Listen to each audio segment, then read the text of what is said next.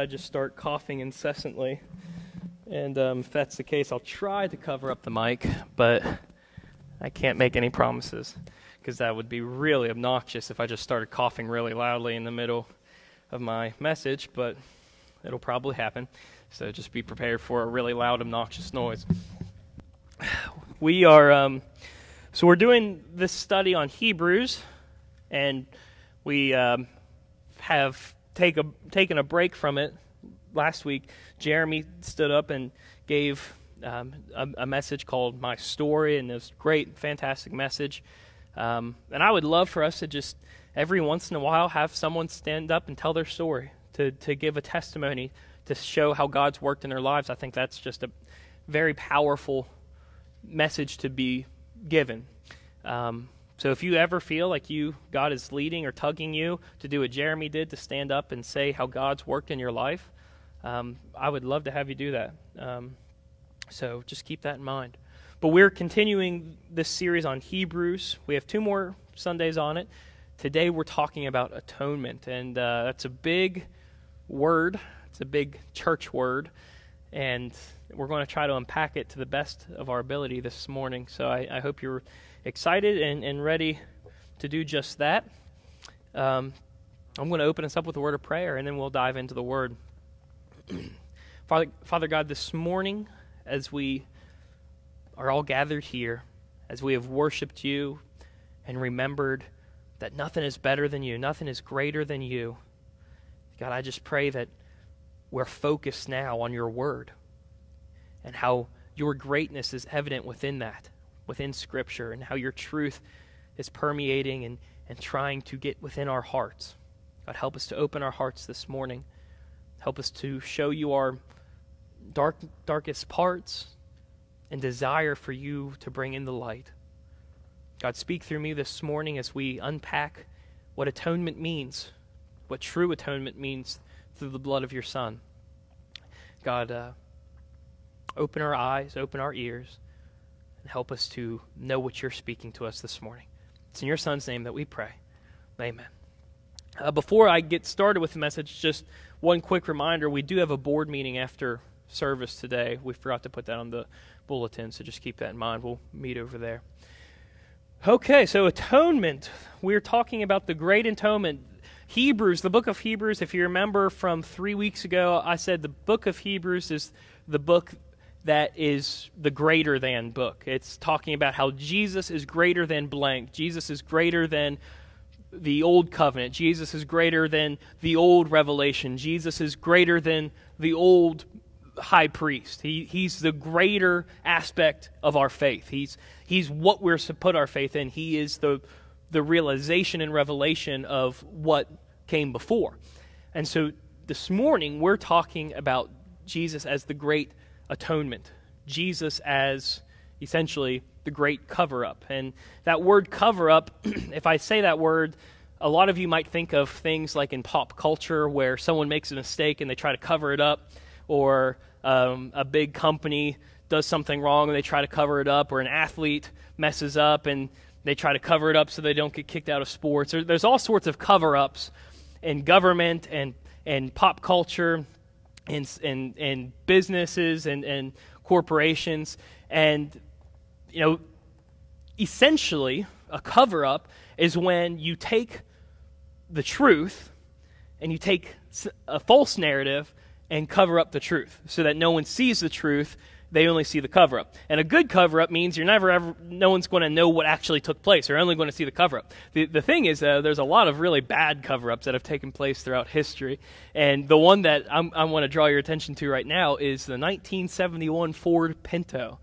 Does anyone know about the 1971 Ford Pinto? Looks like Steve does. He had two Ford Pintos. Oh boy. Well, you might find out today that you should have gotten some money from Ford on that. The 1971 Ford Pinto was an explosive issue with Ford. Literally, there was a faulty exhaust or faulty filter within the engine, and what happened is fumes from the fuel would get into that filter and it would just combust.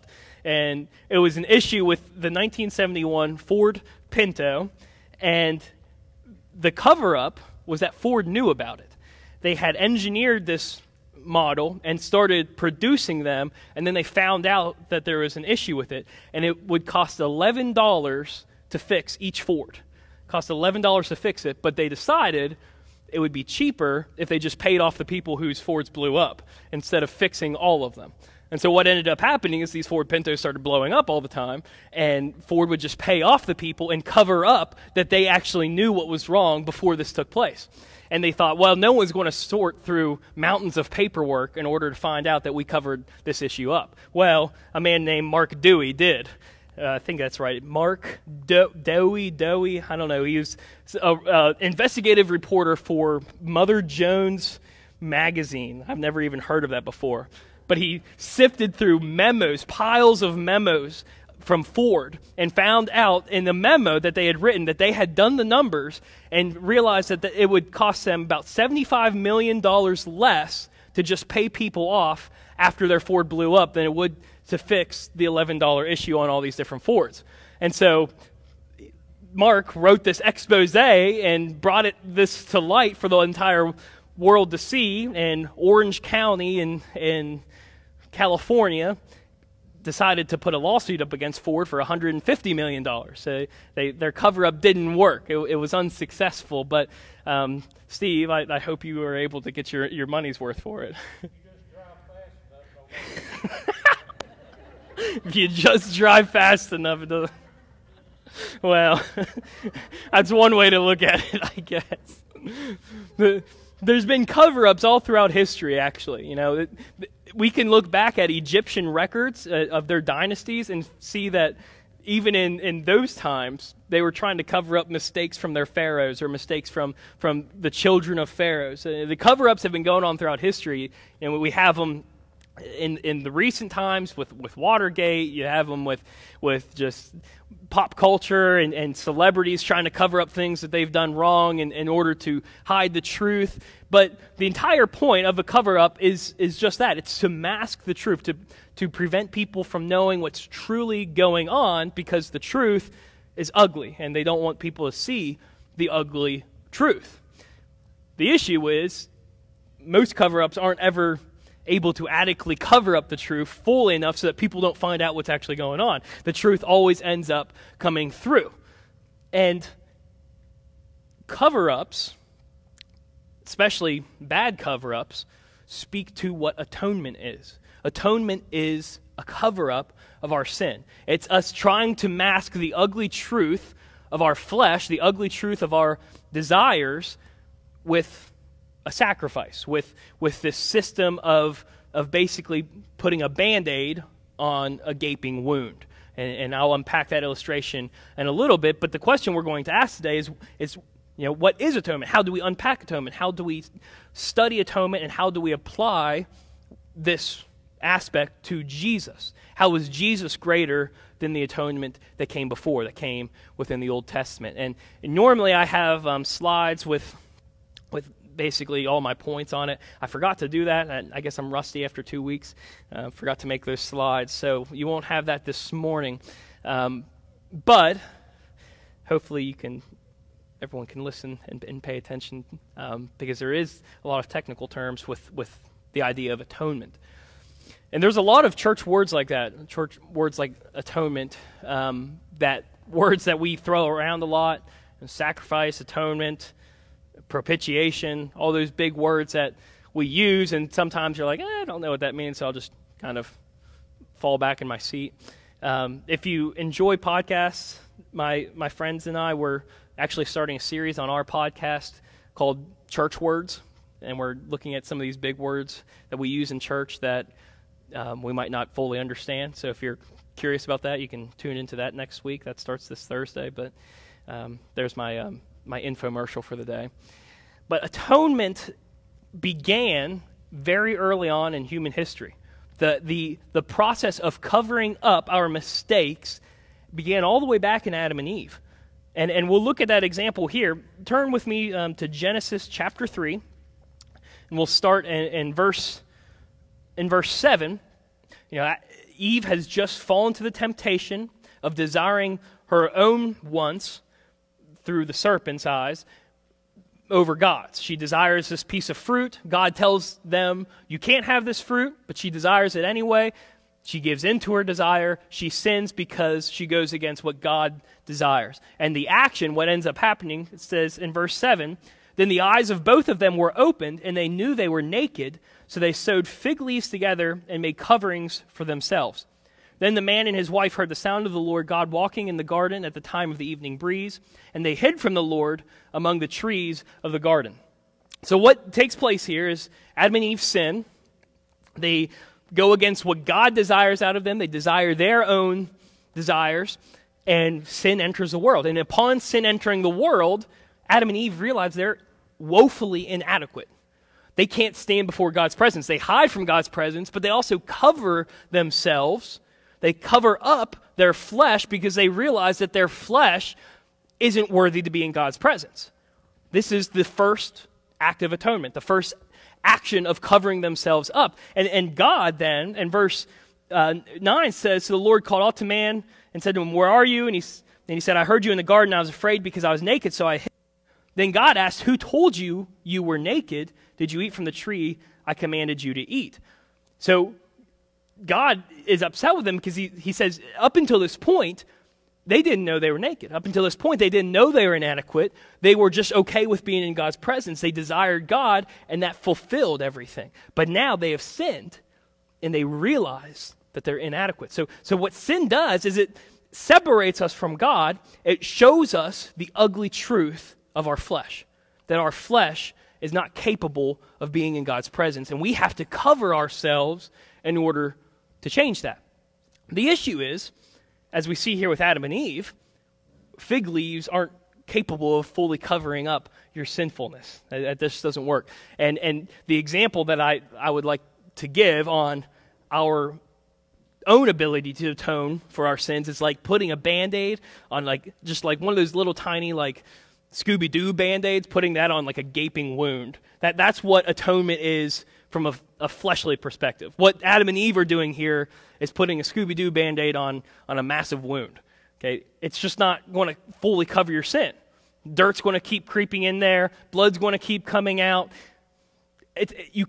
We are incapable of adequately atoning, covering up our sins, our mistakes, our separation from God. We can't cover that up.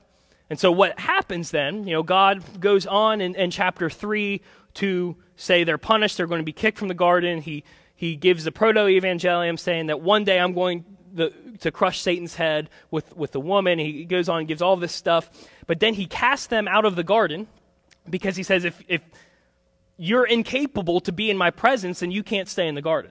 Okay? You've messed up. You've made this mistake. Your atonement cannot adequately cover your sins, so you can't be in my presence. So God kicks them from the garden, but the first thing God does is shows us the proper way to atone for our sins. Look at verse 21. It says, the Lord God made clothing from skins for the man and his wife, and he clothed them. Now, you don't often realize this because all you think is, well, they were naked, so obviously they were cold, so God just wanted to give them some warmth, so they don't walk around in their skivvies or something like that. That would be awesome. But God's not just giving them clothing. He's not just giving them warmth.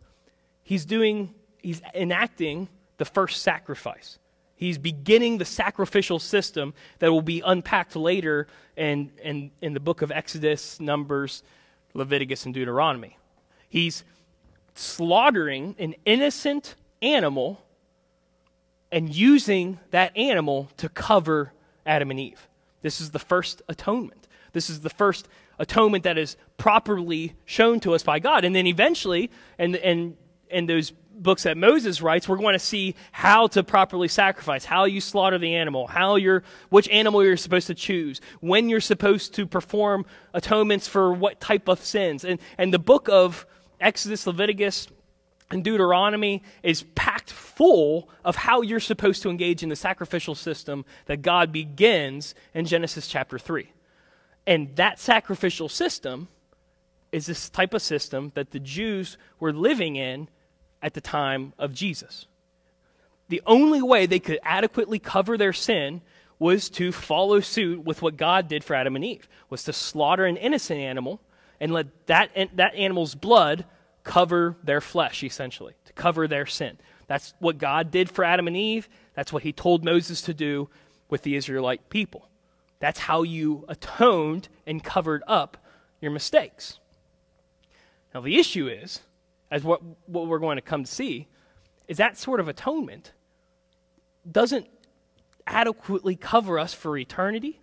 It doesn't cover up the infinite nature of our sin, and it really only covers our flesh. And so let's turn to Hebrews now, Hebrews chapter 9.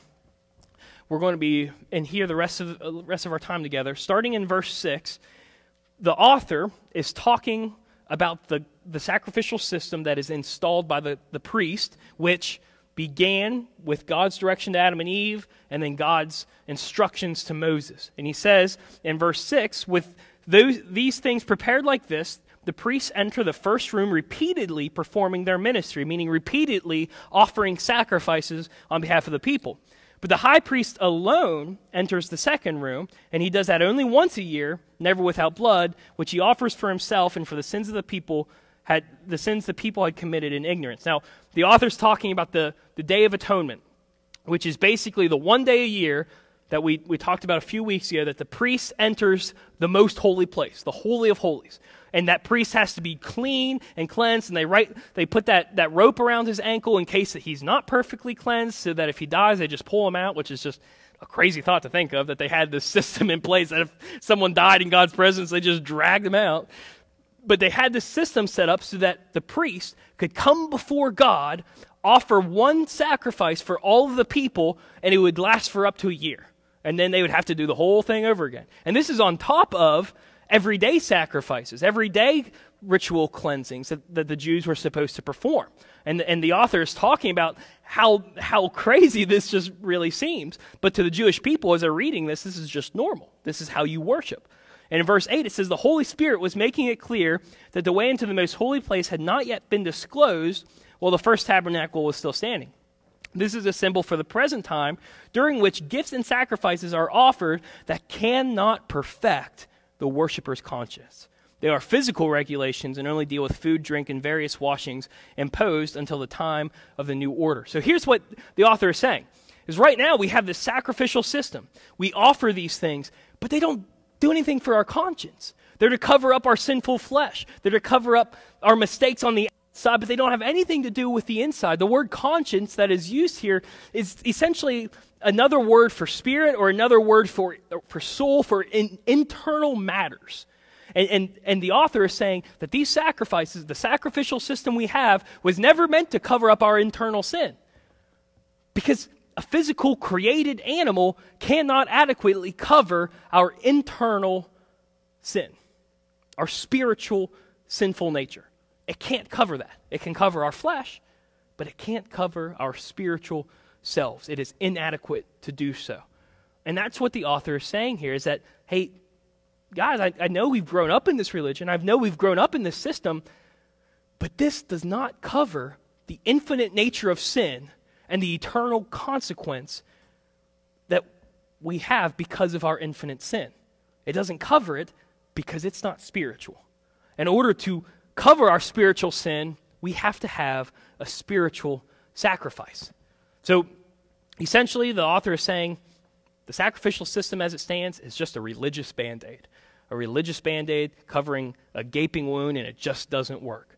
So, what are we to do? He goes on in verse 11 to explain what the great atonement is. He says, but Christ has appeared as a high priest of the good things that have come. In the greater and more perfect tabernacle, not made with hands, that is not of this creation, he entered the most holy place once for all time, not by the blood of goats and calves, but by his own blood, having obtained eternal redemption. For if the blood of goats and bulls and the ashes of a young cow sprinkling those who are defiled sanctify the purification of the flesh, how much more will the blood of Christ, who through the eternal Spirit offered himself without blemish to God, cleanse our consciences from dead works so that we can serve the living God. Now, here's what the author is saying. this isn't working. Sacrificial system does not cover us. We are sinful. It covers our sinful flesh, but it doesn't cover our sinful spirit. A created animal, even without spot or blemish, cannot cover our sinful spirit. We have to have a non-created being who is outside of our reality, who is without spot or blemish, who is infinite and eternal. That's what has to cover our spirit, because that's the only way that our infinite sin and our eternal consequence can be redeemed. And so what is Jesus? Well, Jesus is the eternal Son of God. He was never created. He has always existed with the Father. Jesus is without spot or blemish. He was tempted. He lived as a human man, even though he was God, and he never made a mistake. He's without spot or blemish. Jesus is infinite and eternal. He wasn't created. He lasts forever. He's infinite because he shares all the same characteristics of God because he is God. So Jesus is the only sacrifice that doesn't just cover our flesh, but covers our spirit. The sacrifices, the sacrificial system that the Jews had up until this point, they just covered the flesh. They were finite. You had to repeat them. You had to do them all the time, every year, every month, every time you messed up. You had to ritually cleanse yourself. But the author is saying, but with Jesus, he cleanses us with one sacrifice because he's infinite, and it lasts for over our infinite sin, and it covers our eternal punishment because he's eternal, and he wasn't created. With that in mind, we have to remember that in Jesus, in our worship of Jesus, we're worshiping an atonement, a cover-up of a spiritual nature that can't be covered up in any other way. That's what the author of Hebrews is writing, and he's writing this to a people who would not have understood this before. However, Jesus had taught on this to his disciples, and we often miss it. Jesus doesn't talk often about the sacrificial system or what it means to have eternal cleansing. But if you read Luke chapter 22, right before he's giving himself up on the day of his death, he's meeting with his disciples in the upper room, and he does the first installment of why we gather here every Sunday morning. He performs communion. Verse 22, verse 14, it says, when the hour came, Jesus reclined at the table, and the apostles with him. Then he said to them, I have fervently desired to eat this Passover with you before I suffer. For I tell you, I will not eat it again until it is fulfilled in the kingdom of God. Then he took a cup, and after giving thanks, he said, take this and share it among yourselves. For I tell you, from now on, I will not drink of the fruit of the vine until the kingdom of God comes.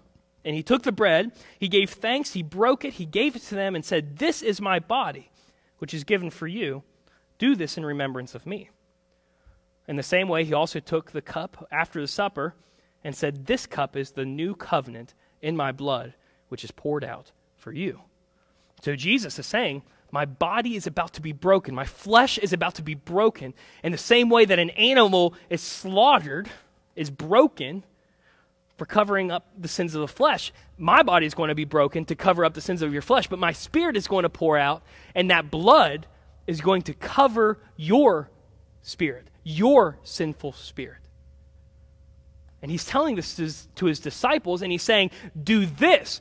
Take this bread, break it amongst yourself. Take this cup, share it amongst yourselves. Do this in remembrance of me. Now, this wasn't just something they did every week. It wasn't something they did every month or every quarter. This was something that you did every single day. Jesus wasn't just telling his disciples, remember this whenever you guys get together on a Sunday morning, or remember this whenever you all come together as a big church for a big quarterly event, or when you come together for a big meal. He's saying every single day when you break bread, when you eat, every single day when you wash that food down with something to drink, remember that my atonement is different. This would essentially be like doing whatever it takes for you to, whatever you do most in the day, attaching that to a specific action. An example is when I first started ministry, and still to this day, I used sticky notes all the time. You can ask Wendell. I would have sticky notes all over my desk. I'd put them on the wall next to my desk. I eventually got a bulletin board, a small bulletin board, and started putting the sticky notes on there. And that bulletin board sits behind my desk now. And I would use these sticky notes because I couldn't remember anything if I didn't have it on a sticky note. And what I started finding out is that I wasn't always in my office. So if I didn't have my sticky notes with me, I would still forget it. Come to find out, there's a sticky note app for your phone. And I always have my phone on me. So I got the sticky note app on my phone, and at the front of my phone every single day, I can look at it and say what it is that I have to remember to do because my phone's always on me. Well, Jesus is telling his disciples, you have to eat every day. You have to drink every day. When you do, remember the fact that my atonement is the only atonement you need. Remember the fact that my atonement creates a new covenant, a better covenant. Remember that my atonement is eternal and infinite because I am eternal and infinite. I cover your spiritual sin, not just your fleshly sin. And that's what the disciples lived by. The disciples didn't just come together one day a week and remember this. They didn't just come together once a month. They gathered with all of their believers, their families. Every time they sat down, they broke the bread, they passed the cup, they remembered what it was that Jesus did that brought them together. It was his atonement. It was his covering for sin. And I want to conclude with how the author of Hebrews concludes this section in verses 23. He says, therefore it was necessary for the copies of the things in the heavens to be purified with these sacrifices. But the heavenly things themselves cannot be purified with better sacrifices than these. For Christ did not enter a sanctuary made with hands, only a model of the true one, but into heaven itself, so that he might now appear in the presence of God for us. He did not do this to offer himself many times as a high priest enters the sanctuary yearly with blood of another. Otherwise, he would have had to suffer many times since the foundation of the world. But now he has appeared one time at the end of the ages for the removal of sin by the sacrifice of himself. And just as it is appointed for the people to die once, and after this judgment, so also Christ, having been offered once to bear the sins of many, will appear for a second time, not to bear sin, but to bring salvation to those who are waiting for him. That's just a beautifully written assessment of what Jesus came to do. We were incapable of covering our sin. We were incapable of adequately presenting ourselves before God. And so what did Jesus do? Jesus died so he could stand before God in his actual presence, not just in the Holy of Holies of the temple, but before God on the heavenly throne and say, I'm covering the price for them. Yeah, they've sinned, God. Yeah, they've sinned, Father. And they cover their flesh up, but I'm standing before you to cover up their spirit. I'm standing before you to say, they are cleaned on my behalf. That's what the atonement of Jesus did. And if we haven't been cleansed by that atonement, if we haven't let his blood wash over us, if we haven't accepted the fact that he broke his body for us, then we're not going to be with him in his eternal throne.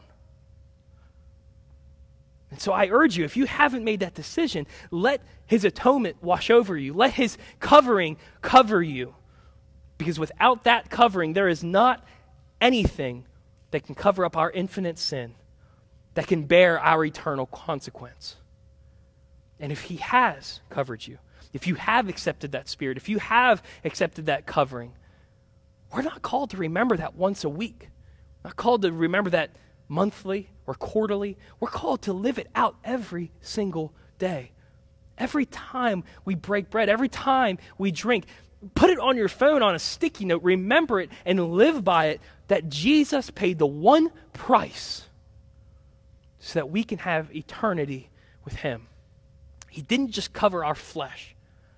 He covered our spiritual sin that we were incapable of covering ourselves. That's the great atonement that we find in Jesus that the author of Hebrews writes about. And I pray and I hope that if you don't have that atonement, you seek out how to get it, how to gain it, how to be baptized in his death and resurrection and have his spirit fall upon you. And if you do have it, remember it every single day.